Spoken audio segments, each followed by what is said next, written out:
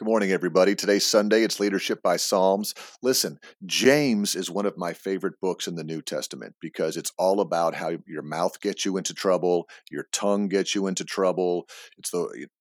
I do that all the time. I say the wrong things because I'm just talking all the time, and we're getting a little bit of that here in the book of Psalms in chapter 12 today, verses 1 through 4. So stay tuned. Pete's Points. It's time for Pete's Points. This is in the New International Version. Let's talk about our lips a little bit here in Psalm 12, verses 1 through 4. Help, Lord, for no one is faithful anymore.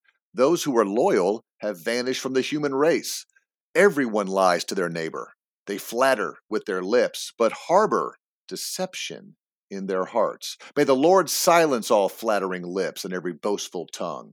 Those who say, by our tongues we will prevail, our own lips will defend us. Who is Lord over us? Oh, my word. It just reminds us that people are double talking with forked tongues, as they say in the message.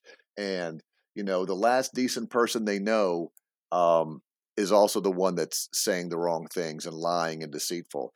This is the way I interpret this. Let's be careful with our words. The tongue is one of the most powerful things that we have. The voice is one of the most powerful things that we have. Are we using it for good or are we using it for evil? I think David in Psalm 12 here is just sounding so frustrated how everyone lies to their neighbor. They may say good things with their lips, but they've got deception in their hearts. Let's try and make our words and our hearts match this week. Have a great Sunday, everybody.